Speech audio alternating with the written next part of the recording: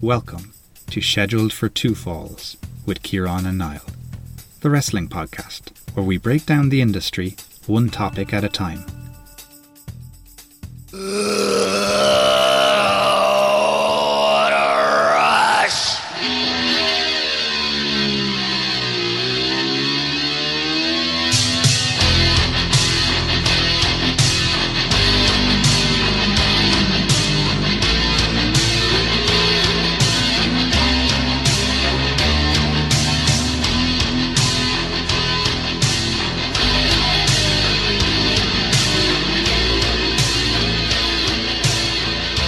Hello Niall, welcome back to Schedule for Two Falls. Two Falls. Hello, Kieran. Hi, how was your week? Yeah, very good week. Very good week. Talk to me. How's the kidney stones? I promised our Kidney listeners. Kidney stones are still there, unfortunately. I may have to take a little trip back to El Hospitalino. Okay. And have them forcibly removed, perhaps. As God is my witness, you'll be broken in half, Niall. You'll be broken in half. Very good. Well, best of luck with that. We won't dwell on that too much. Keep you posted. How about last week? Any feedback from last week's episode? That was the Ric Flair 92 run. I actually had a few people get on to me saying they went back and watched some early 90s stuff, Royal Rumble 92, and just went back and watched some old Ric Flair stuff and absolutely loved it. And I think people agreed with us on how that kind of period for Ric Flair is a little bit underrated, perhaps. Yeah, well, definitely the Royal Rumble gets its due credit, but yeah, the rest of it kind of goes under the radar, doesn't it? Connor had sent us a message just saying he never knew there were so many insider terms in wrestling, the importance of selling in wrestling being one of his favorites, and Ric Flair obviously last week, the king of selling. And Niall sent a message saying, you mentioned house shows a lot on the podcast. If someone won a title on a house show, was it legit? I think he mentioned the Hitman won possibly against Flair on a house show. Like when next TV event comes around, was Hitman then the champ? So Niall, they'd usually only change champ at a house show for two reasons. They might urgently need the belt off somebody, say like a real life injury or suspension or a dispute. Or if they wanted to highlight that anything can happen in the World Wrestling Federation and they wanted to sell more tickets, they might throw a few title changes onto a house show.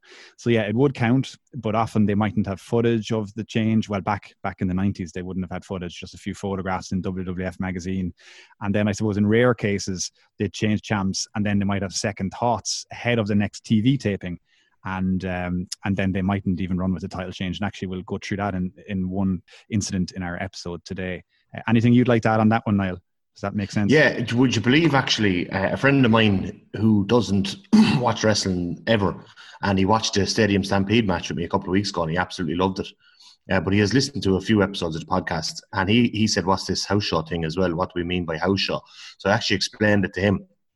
But I didn't think that I actually meant to bring it up on here and just say house shows are non-televised shows that where they made their primary money, but in recent years have become more of a secondary money maker or even sometimes a money loser.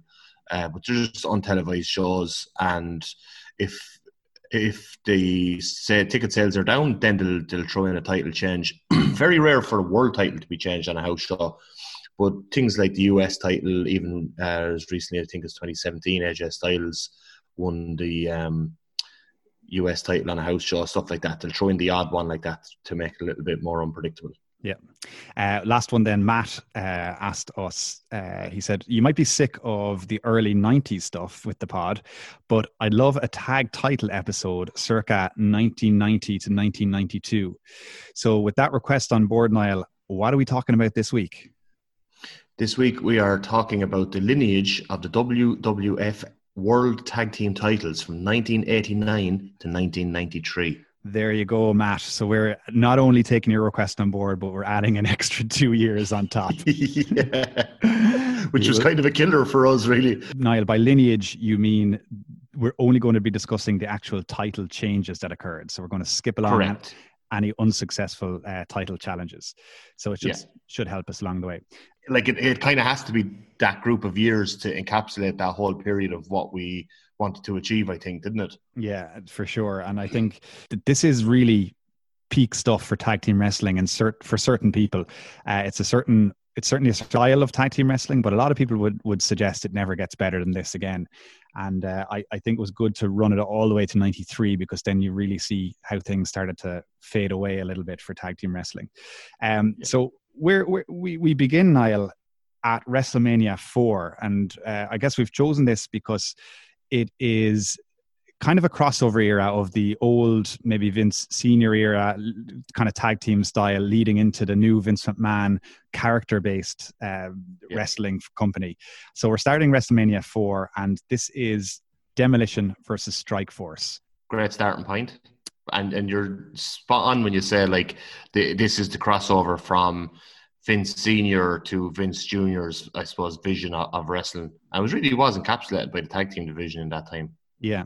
So Strikeforce is model Rick Martel and Tito Santana, or Chico, as Jesse the Body Ventura would call him.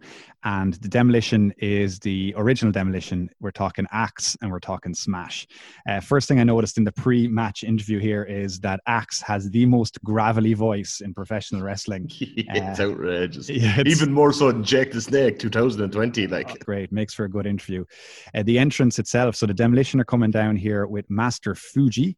Mr. Fuji himself would be a former 5-time WWE Tag Team Champion in the 70s and 80s with Professor Tanaka and Mr. Saito.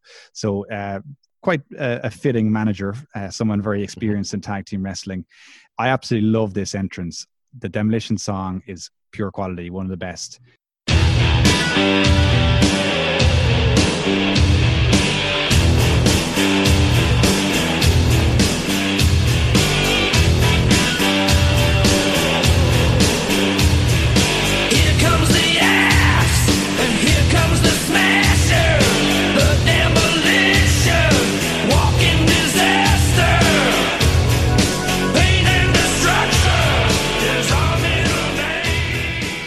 Such a good team tune, isn't it? Yeah, it's great. It's great. And then, what about their costumes?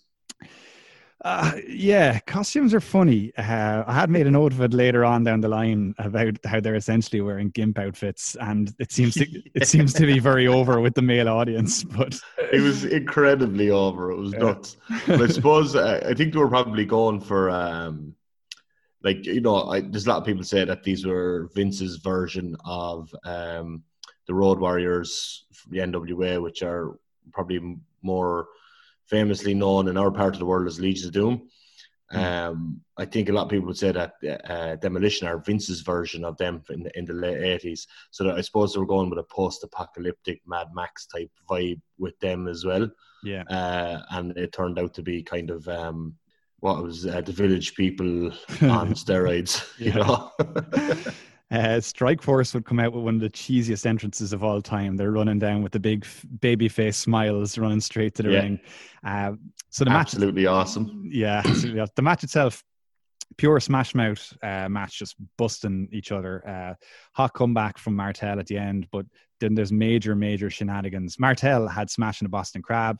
Fuji gets involved. The ref gets clobbered. Fuji clobbered. A cane thrown in. Ref took a major bump, 1, 2, 3. Now, I've summarized that match. It was actually a 12 minutes, 33 match.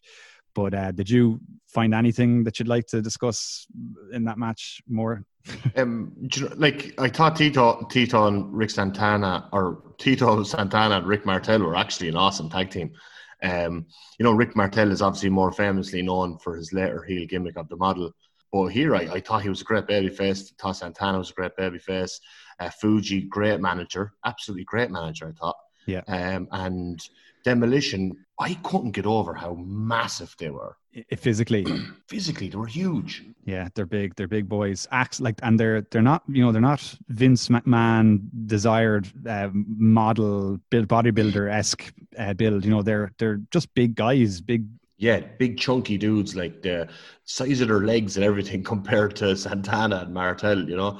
I think it was Smash at one stage was in the ring, and his quads looked to be the size of Tito Santana's chest. So yeah, that's kind of my takeaway from that match. Nothing spectacular about it, not a terrible match by any means. So the Demolition win the tag titles, and that's going to begin our episode really from here. I'm going to take us to 478 days later. Saturday night's main event versus the Brainbusters. 478 days, because that's how long the Demolition held the tag titles for, and would hold a record for a couple of decades after that. They're going to be up against the Brainbusters, and this one is scheduled for 2 out of 3 falls. And the Brainbusters are Tully Blanchard and Aaron Anderson. What do you think of this match, Niall? This was my absolute favourite match this week. I loved it. Yeah, I suppose when Tully and Aaron are in the ring and Bobby Heenan is the manager, you're off to a pretty hot start. Everything about it, their costumes, Heenan's costume, pure old school wrestlers, like they're pro wrestlers. And their kind of clash of style against the, as you said earlier, Smash Mouth style of Demolition was so awesome. Like, you know, it's just, and you'll probably bring it up here now, but there's certainly somebody or a current team who Tully and Aaron are just like the prototype for, you know. Yeah, the revival, of course. But before we get that, it's funny. It's worth mentioning that Tully Blanchard and Aaron Anderson are both in AEW at the moment, both managing current stars in Sean Spears and Cody Rhodes, and it's kind of cool. Younger viewers mightn't get, I suppose, how integral they were to wrestling in the late 80s. Tully, of course, being the number 2 heel to Ric Flair in the NWA for years, and then Tully and Aaron the Enforcer, being major components of the Four Horsemen before they'd arrive here in the WWF at the time. So the history here leading into the match is that a few weeks ago, Demolition and the Brainbusters were taking each other on, and the Demolition got disqualified. Some might say that they were disqualified themselves on purpose, but hence the rematch, because no titles would change hands on a disqualification. Note actually here, no Mr. Fuji already. So we're 478 days into this title reign, but Fuji is gone. He turned his back on the Demolition to join the Powers of Pain, which led to a double turn and means that the Demolition are coming into this match as the babyfaces instead of the heels, which is what they were when they started this title run. Tully and Aaron got the jobber entrance. The camera come up, the two of them are waiting in the ring, and then Demolition get the superstar entrance, and the crowd popped massively. But there was just some great work in this match. Like, the intensity from Tully and Aaron was through the roof, and their heel work and the use of Bobby in the corner for most of the match was, I just thought, like, really good face versus heel old school pro wrestling tag match. The psychology of the match was just literally, to me, was perfect. Yeah, it's funny this is a 2 out of 3 falls, isn't it? Because we don't see 2 out of 3 falls too often, but we're going to see quite a few of them in this tag team era. I wasn't sure, was that something Vince brought in just to elongate the matches? I don't know. I think it's like an old school thing. Like at one stage, all tag matches were 2 out of 3 falls, all tag title matches, for quite a long time. And then, you know, obviously by the 80s that was gone. There was obviously 1 fall matches, more and more common. But I think it was like saved for kind of big blow off matches in a sense, even though this didn't turn out to be a big blow off, but it was saved for kind of big occasions. And we know, like, Saturday night's main event is it's not remembered probably the way it should be as a TV show, because that used to do incredible numbers. Like when Hogan fought Andre on Saturday night's main event, 33 million people watched it live on US TV. So there was a big fight feel to these Saturday night main event cards, and this, like, you know, tag title match on that is a big deal, or was a big deal back then for sure. Yeah. So the match itself is really good tag team wrestling, loads of back and forth chain wrestling. The Brainbusters, like you said earlier, they are essentially the revival's greatest influence. You can really see the similarities between the two teams. Anyway, it all leads up to Demolition win the first fall, so they'd be 1 fall up. The second fall, Bobby the Heenan takes a big bump and the fans go ballistic. They love to see Bobby fall around the place. The Demolition just start laying into the Brainbusters. So they're going super physical here with no care for the rules. And referee Joey Morella is not happy.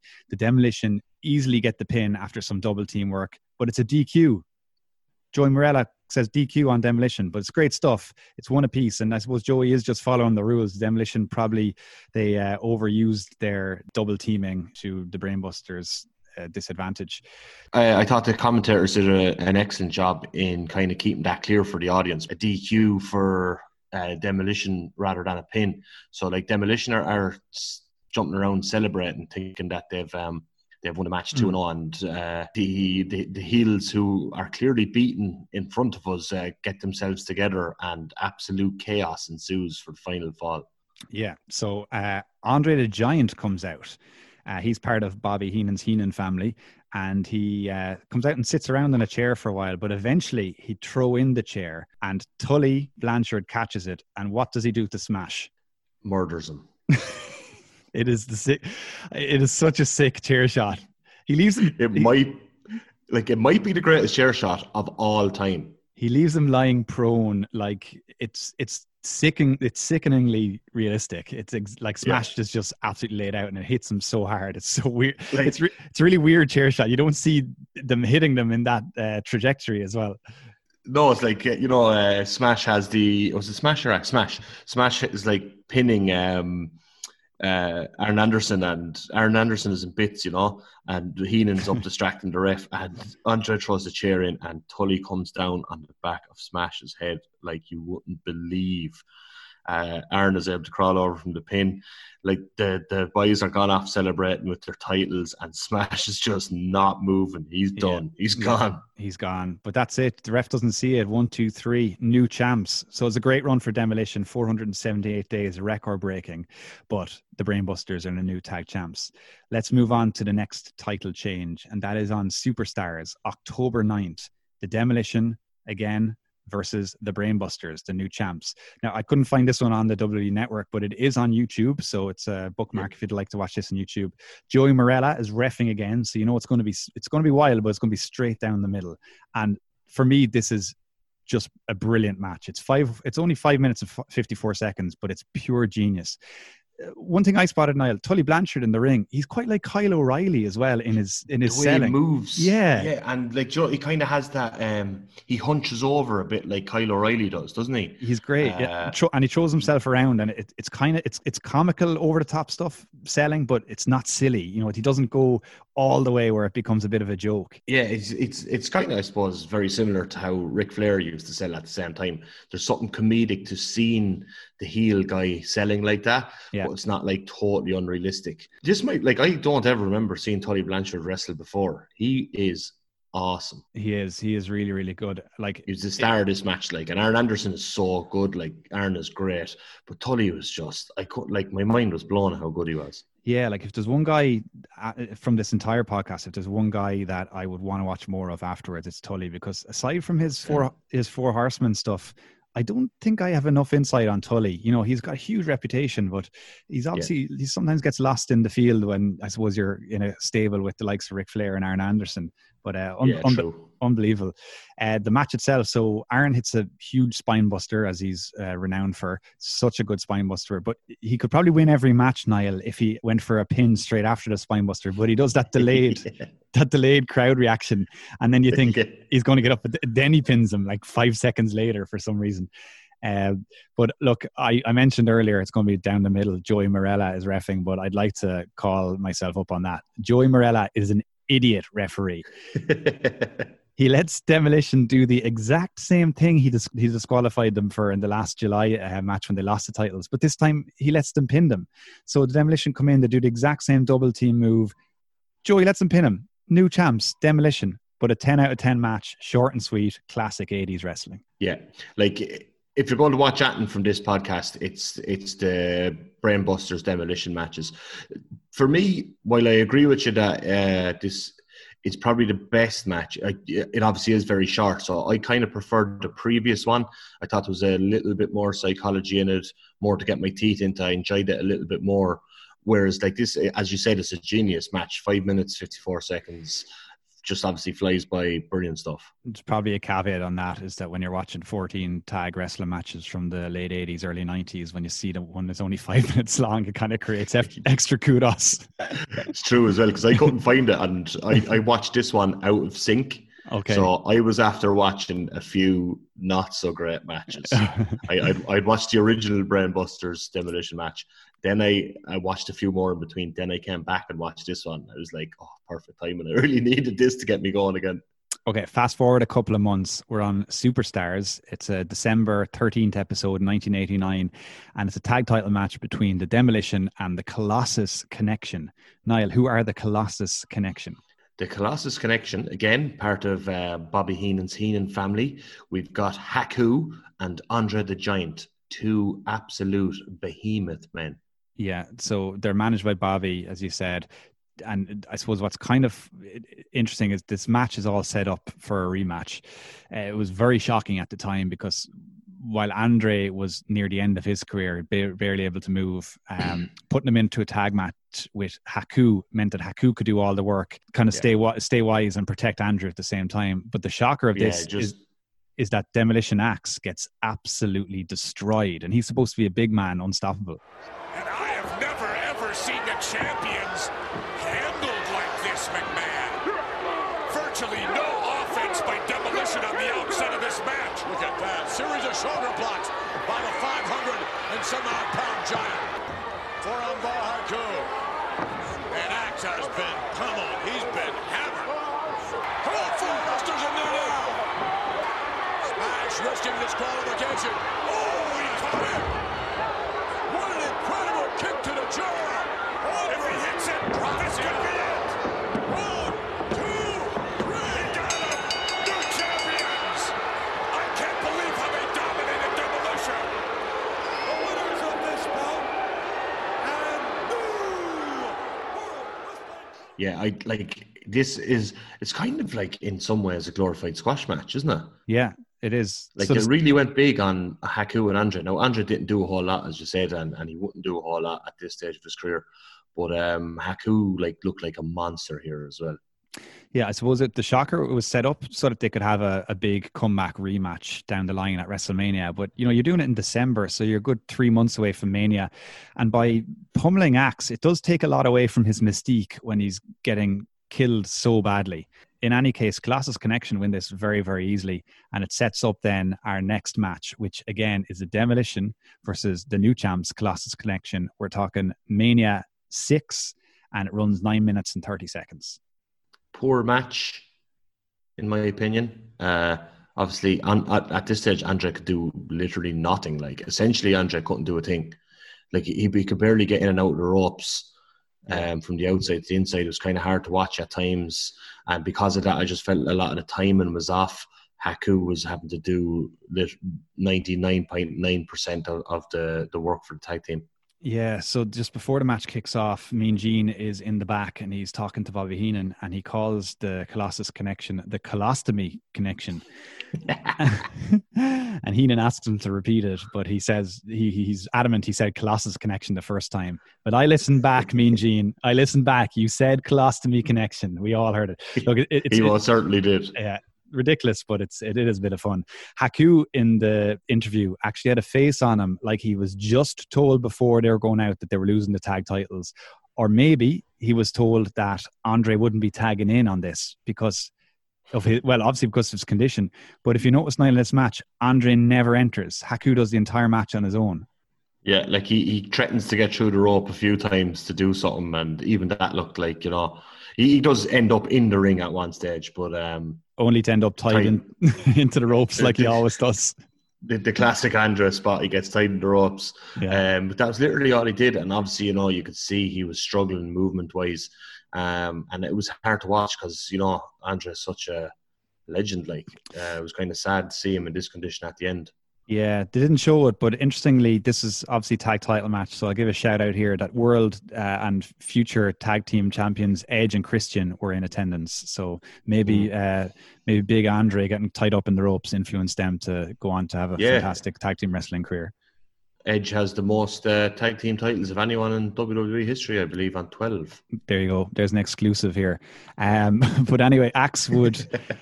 Axe, maybe this is what they were building towards also, with him getting jobbed out 3 months earlier, but he'd kind of fall back into a managerial role with the Demolition because they've won their tag titles back now. They'd return as kind of heels gradually over the next few months, but they would also add a third member to their group, and that is Crush. So they're now a trio.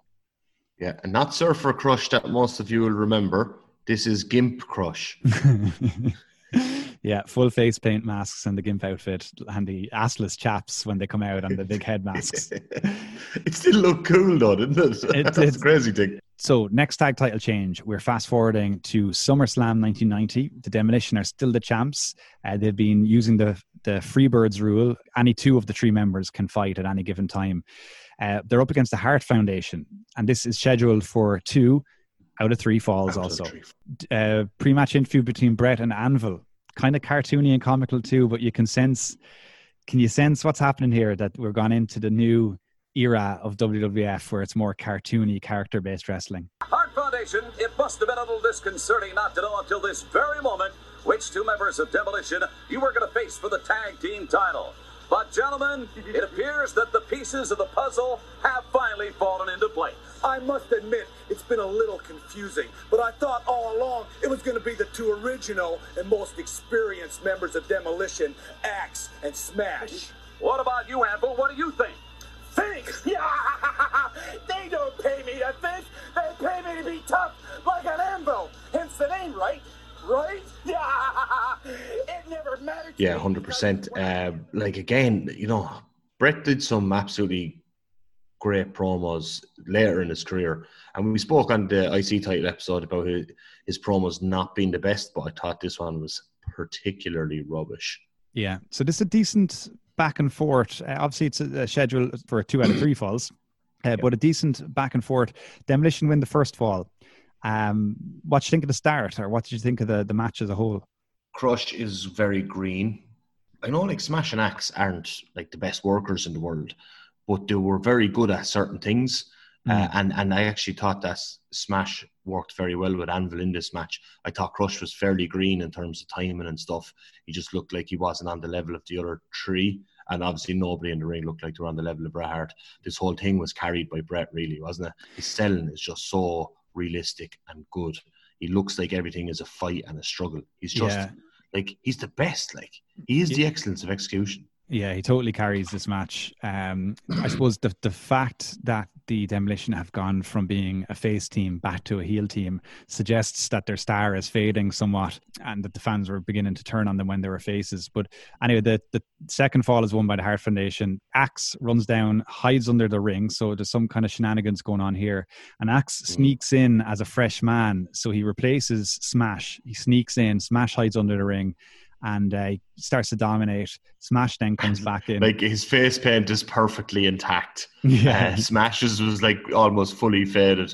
Smash was like sweating and panting, and there's not a drop of sweat on Axe's body. It was like poor Earl Hebner got set up there, didn't he? Earl should have spotted something here. Earl now wasn't at his best, and even I think Vince or whoever's on commentary are saying the same thing, that Earl is clearly very tired. He's lost a run of himself here.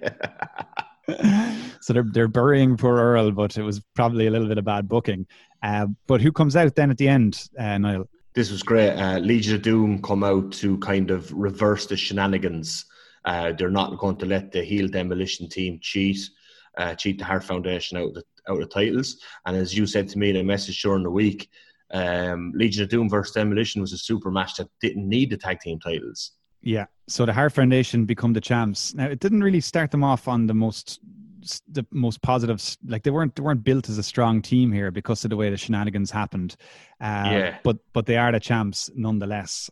Yeah, and like that was great. And obviously, a lot of the focus is on Legion of Doom versus Demolition going forward as a non-title program. But like, that's a big passing of the torch in WWE terms from Demolition to Legion of Doom as who's going to be the dominant tag team in the company.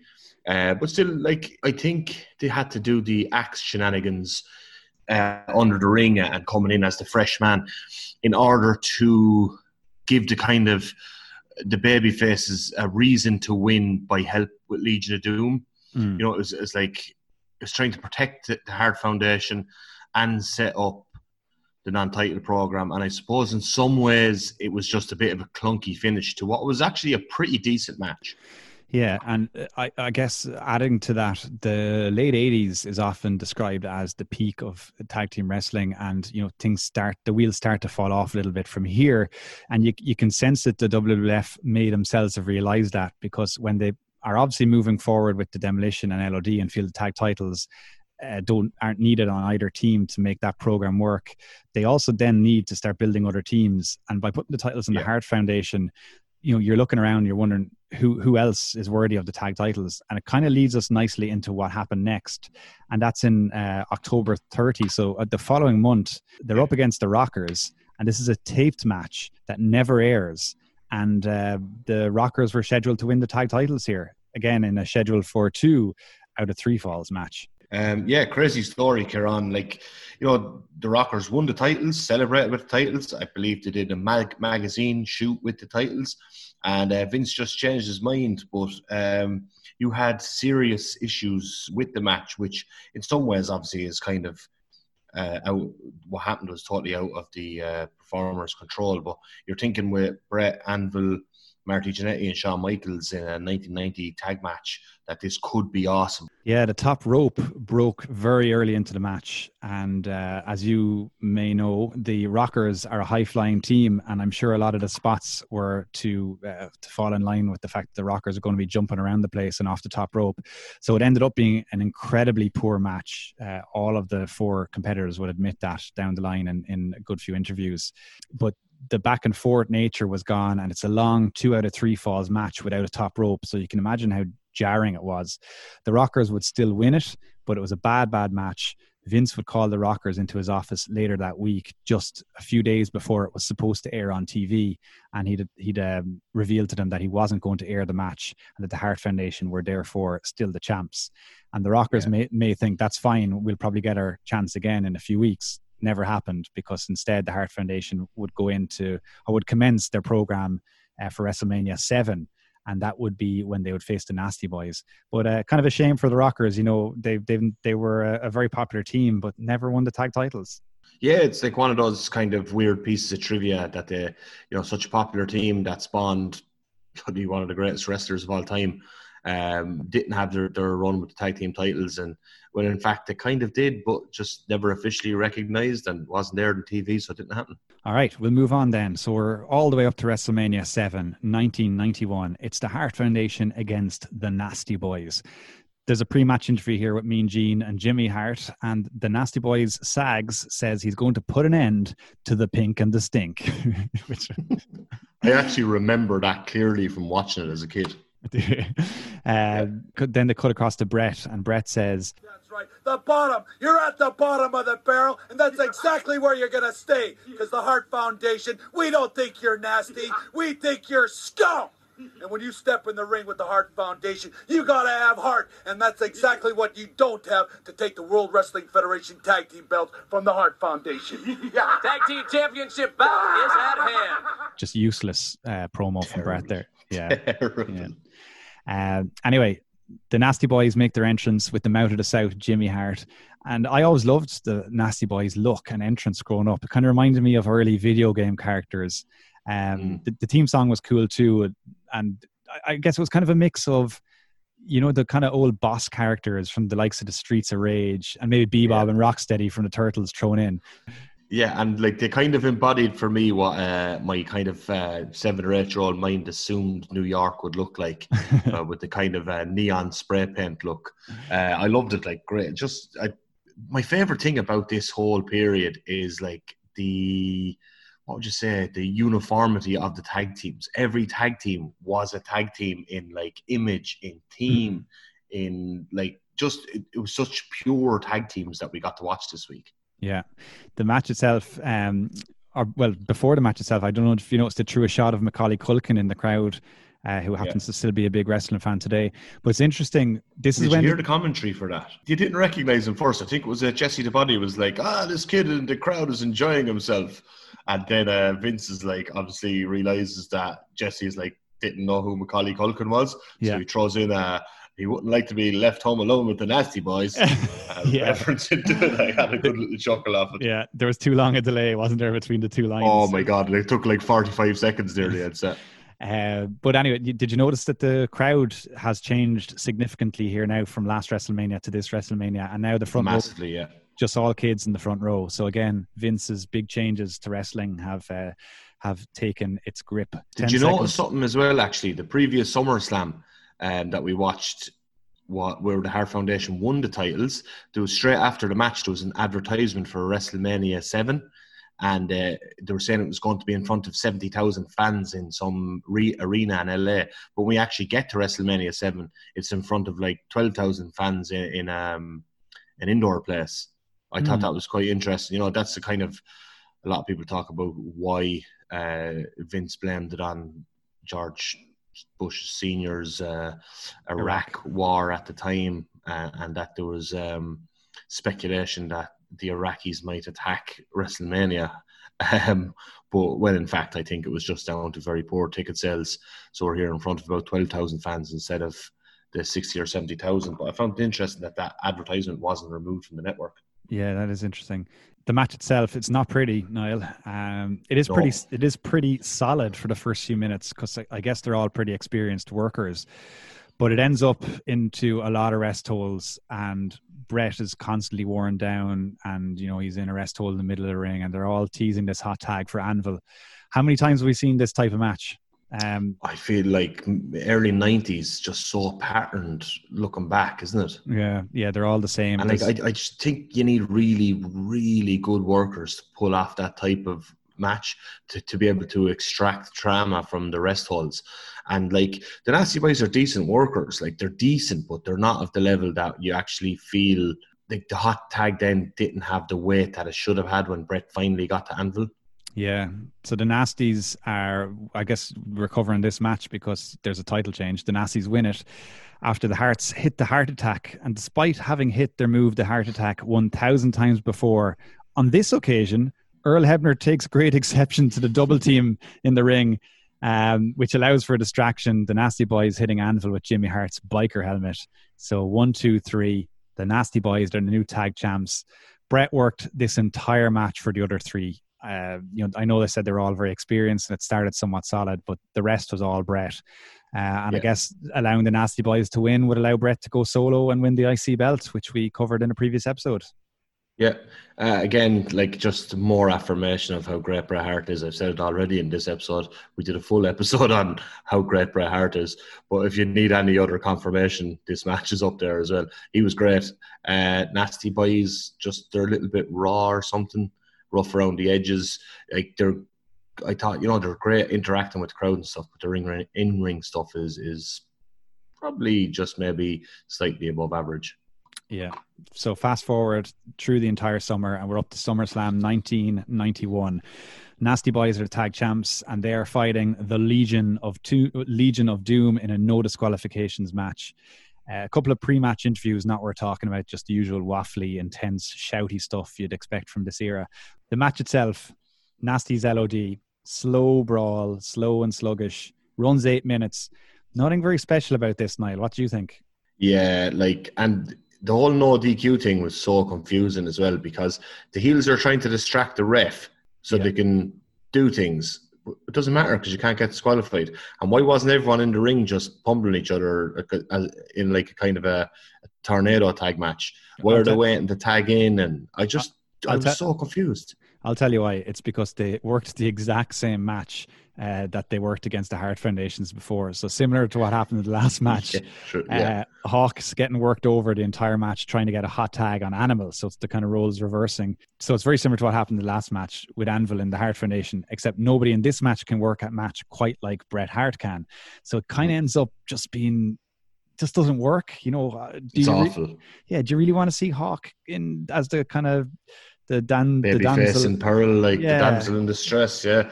No, you don't. Like, when you think of the Legion of Doom, you just want them to come out and smash a few guys to bits and then pin them and walk away.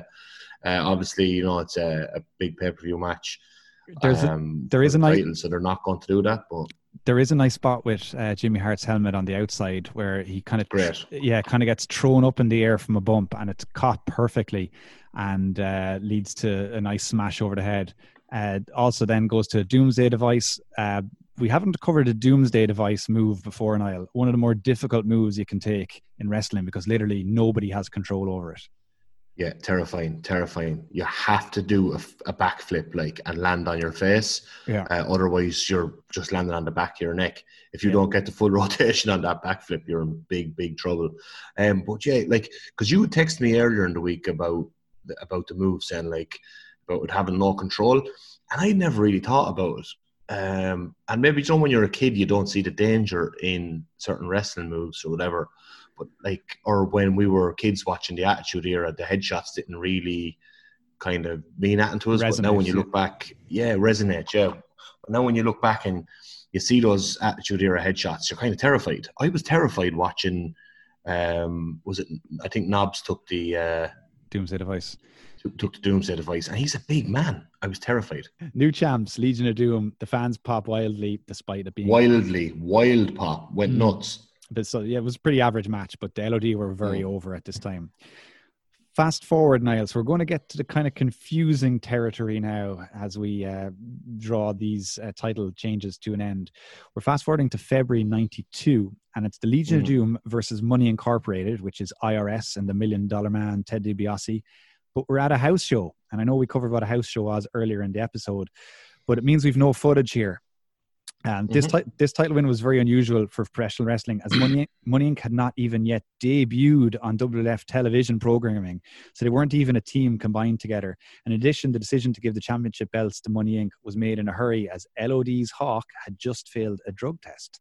So the wrestlers were unaware until that night that the tag title would change hands, and Money Inc.'s win was not immediately acknowledged on television, as WWF programming was taped weeks in advance. But really unusual situation here. Yeah, and I suppose that kind of is par for the course for what we see for a lot of 92 and 93. I don't know whether... Obviously, this one had the caveat of Hawk failing the drug test, so there was reasoning behind this one. Very clear reasoning that, they needed to get the titles off them quickly, as you explained earlier. But yeah, very strange kind of turn of events with Money Inc. showing up on, I believe, Superstars a few weeks later with the title and kind of explaining it away. Explanation, yeah. But they did add a bit of storyline to it. Jimmy Hart had just been given a tag team title opportunity. Jimmy, the manager of the Natural Disasters at the time, but he was bribed by the $1 Million Man to give the tag titles to a tag title shot to Money Inc. instead. So this led to the Natural Disasters, Typhoon and Earthquake, firing Jimmy Hart and turning babyface in reaction to it, and it would lead us then to the Natural Disasters versus Money Inc. having a match at WrestleMania 8, which we won't talk about because there was no title change. Money Inc. would retain, but it would then lead count out. I actually watched it by accident. Okay. Any good? No. But it would lead us up to... we both saw the second match. Let me just tell you this. It was exactly the same. Okay. Well, we saw the third match because the third match, correct. Yeah. So we're moving forward to July 7th, 92. And unfortunately, this is another house show title change. And IRS got knocked outside. Oh, things don't look good now. Oh, it's over. Oh, no, I can hear the Richter scale stomping right now. I can see the needle going. Elbow drop. It should be all 1, 2, 3. It's over. They won it. They won it. WWF Tag Team Champions, the Natural Disasters. And there's a post-match interview where probably taped later where Earthquake and Typhoon announced that they'd be keeping this belt for a very long time. No. Well, they did. They kept them until October 31st, but I suppose it was about for 4 months. Yeah, 4 months. So we're up to October 31st here. Of course, we're talking about Natural Disasters versus Money Inc. And the only reason we're talking about it is that there is another title change. So this is on Wrestling Challenge. Natural Disasters are going in as champion. And there's a cool moment where the Nasties run down ahead of the match, the Nasty Boys, and Jimmy Hart manages both teams. The Nasty Boys are not happy that the title shot has gone to Money Inc. again. and IRS pays them off in actual US dollars. The Nasties take the money, pocket it, and then beat the crap out of Money Inc. anyway to turn face. Really cool moment. I thought this was great. I really enjoyed it. Yeah. Very weird considering how this match goes. Yeah. The heel team winning despite getting jumped before the match. But I suppose there was other shenanigans at play here that would come into play to explain that off later in the match.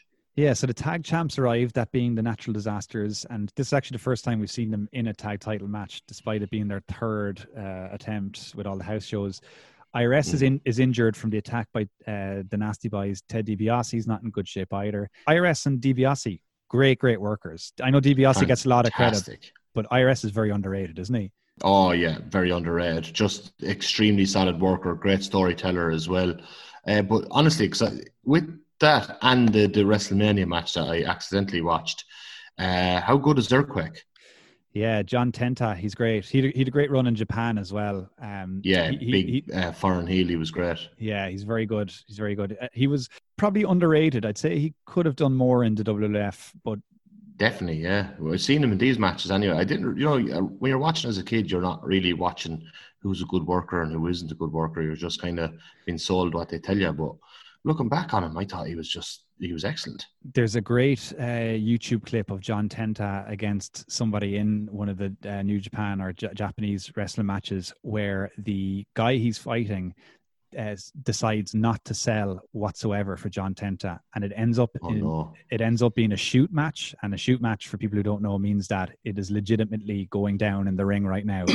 It's well worth YouTubing. If you just type in John Tenta, who plays Earthquake, shoot match, and you'll watch poor John having to defend himself really against this guy in the ring. Very, very sad to watch, because John Tenta was supposedly a lovely man. Heard only nice things you hear about John Tenta. And all the Japanese guys are like trained as legit fighters as well. They're, back in those times, they weren't allowed to wrestle unless they were able to like handle themselves in legit fights also, which for American wrestlers going over, like the American wrestlers big, strong, tough guys for most of them, but they weren't trained to fight. No. Poor Typhoon is in this as well. He's not bad, but of course he'll go down in history for one of the more hilarious debuts of all time, and that being the Shockmaster. So again, I don't mean to keep sending people to YouTube, but any younger listeners, you need to watch the Shockmaster debut in WCW. It is one of the most comical things, not just in wrestling, but in live TV of all time. Yeah. If you watch one thing this week, watch Tully Blanchard. If you watch two, watch Tully Blanchard and the Shockmaster. Do yourself a favour. And if you watch 3, throw in John Tenta in that shoot match on YouTube against the Japanese dude. Anyway, very little tag team wrestling in our recommendations for this week. Head Shrinkers come out next towards the end of this match with the Natural Disasters and Money Inc.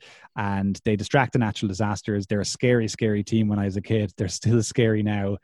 Earthquake hits his head on the railing. DiBiase gets the $1 Million Dream locked on Earthquake.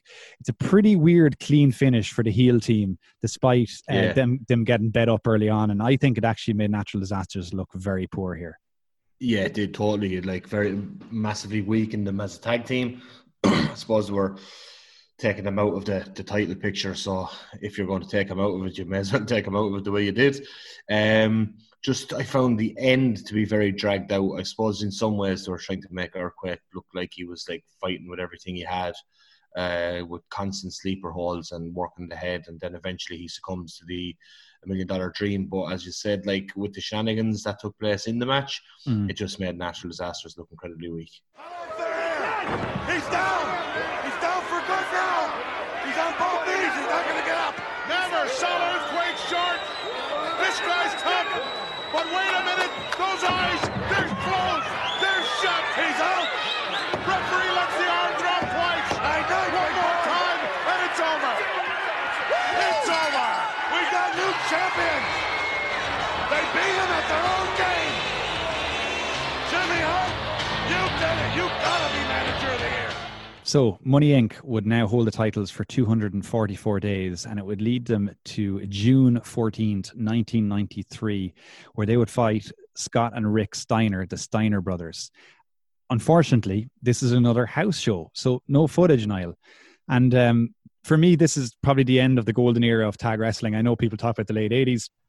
I'd throw in a couple of years of the 90s as well, but this is definitely, we're finished with tag team wrestling now. And that's because they're just afterthoughts at this stage. And there's no bigger example than this. No, you almost got it. No, that was in Rockford.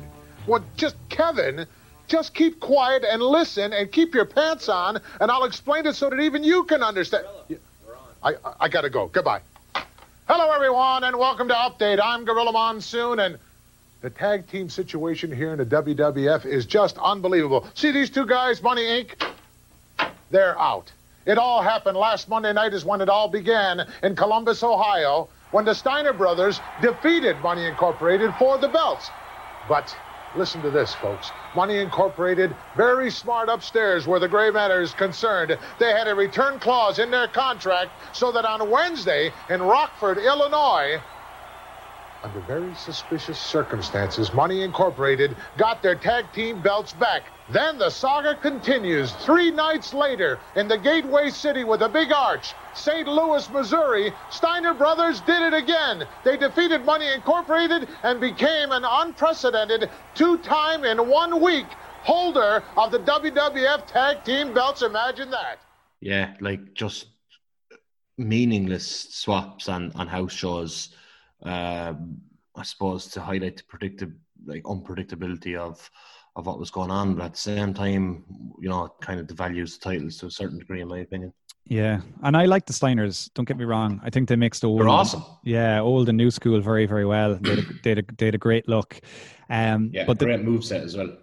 They're now the tag champs. So we're going to fast forward here to October 93, Monday Night Raw, and it is the Steiners versus the Quebecers, and it's going to be under Quebec rules. So that means that DQs and countouts can change a title. I suppose it's a great way for trying to get the titles off somebody if you want to protect them. It's the disqualification that cost the Steiners the match in the end is so ludicrous anyway. It's like, so they had all these like absurd rules in the match. Someone said to me it was like watching 2000 WCW with just like complete overbooking. And like you weren't allowed to do pile drivers. You weren't allowed to throw guys over the top rope. If you did that, you'd be disqualified. Yeah, early in the match, Rick Steiner goes for a pile driver. Yeah. And Scotty Steiner jumps in and says, no, you'd be disqualified, whatever. Rick Steiner still jumps off the top rope anyway, despite them telling us several times that you're not allowed to do that. He still does it. In front of Earl Hebner again. Yeah, so it's a very, very, very, very sloppy match, really disjointed. I don't think the teams worked well together at all. No, and I don't think the Steiners fully understood the rules they were working either. No, but go on, tell me how the match ended. So Johnny Polo was showed up like as the Quebecers' new manager with his name written on the back of his shirt. And he was there with a hockey stick. So shenanigans ensue. The hockey stick ends up in the ring. Scott Steiner, in front of the referee, just absolutely beats the crap out of PCO with the hockey stick, gets disqualified, loses the titles. Yeah. Just like absurd stuff. How crazy is it that one of the Quebecers, Niall, is still wrestling today and maybe only peaking now as PCO in Ring of Honor? It's absolutely insane. I believe he's well into it. He's in his 50s. Very recent world champion in Ring of Honor recently in his 50s. So it's absolutely mad. That's kind of the end of our tag title change because, you know, the tag titles themselves become less important over the next few years as we kind of see a lot of the teams thrown together. So instead of these really nice packaged combinations, you'd get Marty Jannetty and the 1-2-3 Kid, or you get the 1-2-3 Kid and Bob Holly, or you get Owen Hart and Yokozuna. And then that led into the era of Smoking Guns and the Body Donnas and the Godwins, which for me was not interesting whatsoever. No, rubbish. But that was like WWF in the mid-90s was just trash anyway. 95, 96 for me was very, very bad. But that's summed up in the tag team division. But for tag teams, it was worse if you're in WCW because over there, Eric Bischoff believed that paying 4 guys to be in one ring at one time made no sense when you could just pay 2 guys for a singles match. So I know. Yeah. And like it was nuts that he got Hall and Nash and he had the Steiner brothers. Like WCW in mid-90s had some great tag teams, but Harlem Heat, yeah. But like Bischoff just was basically anti-tag wrestling. Well, I think they had about 4 tag teams at any given time. There was never a huge a full division. Yeah. Of course, the tag team division in the WF would pick back up in the late 90s, and you get the teams like the Acolytes, the Hardy Boys, Edge and Christian, the Dudleys, Too Cool, the New Age Outlaws. We kind of watched a very special era of tag team wrestling this week, which highlighted for me the importance of, as you put it, like that packaging of a tag team. And I think, we've seen that period of 89 to 93, and then you've got that kind of late 98, early 99 up to about 2001 or 2. I would pick the Edge, Christian, Dudley's, Hardy era as my favourite ever tag team wrestling era. Would you throw it ahead of the modern era? Because obviously we have the Renaissance. I think we're in the middle of something really special now.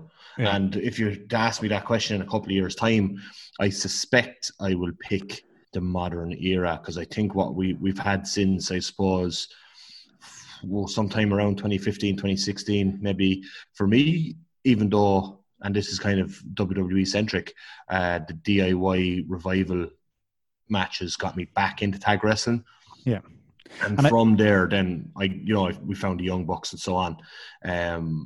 But you look at the tag teams that are in AEW at the moment, they're on, I believe, to be on the cusp of something similar or even better than those 2 other eras, the WWE early 90s, late 90s that we spoke about. Yeah, the potential is huge. I guess like on the indie scene, we had the Briscoes, the Young Bucks, and the War Raiders, and that kind of was nicely complemented by in NXT. Like you said, you had the Revival and DIY, you had American Alpha having absolute classics. They did it so well that they were even able to get Authors of Pain had a brilliant tag run in NXT, despite them being nowhere near the workers as the guys we just mentioned, but they still were able to fit into that division and have great matches. And this led to an entire wrestling company, AEW, being formed with a mantra to promote tag team wrestling. So tag team wrestling has never been brighter, because you've got the producers of WWF's main rival company, AEW,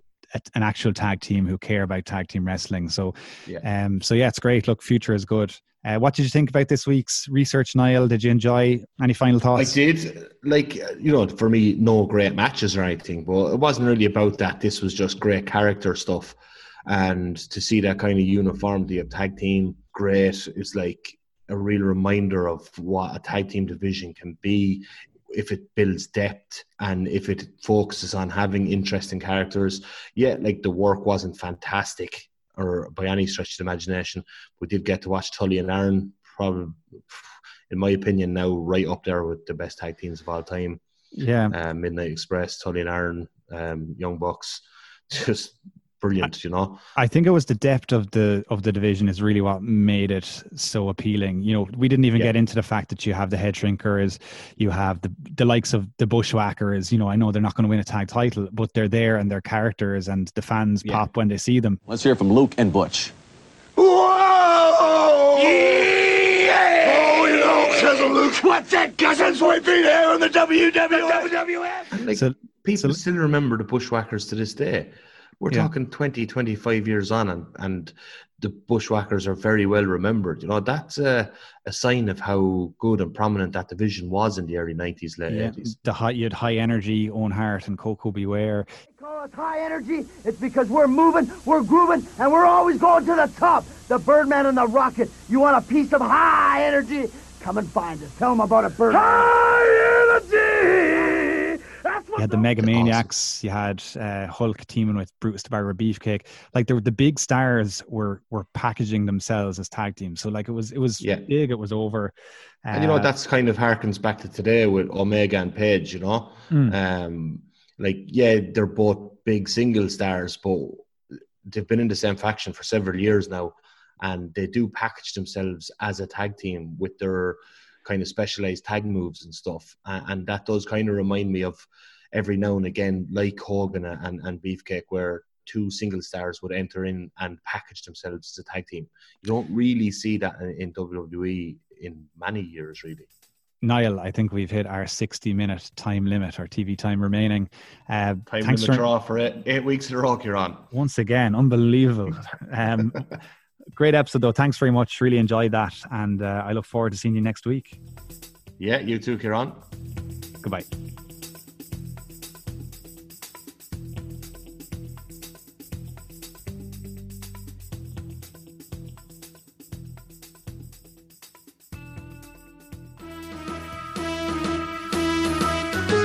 We're not the Mounties. We're handsome, we're brave, we're strong. We're not the Mounties, 'cause we enforce the law. You can try to run, but you can never hide.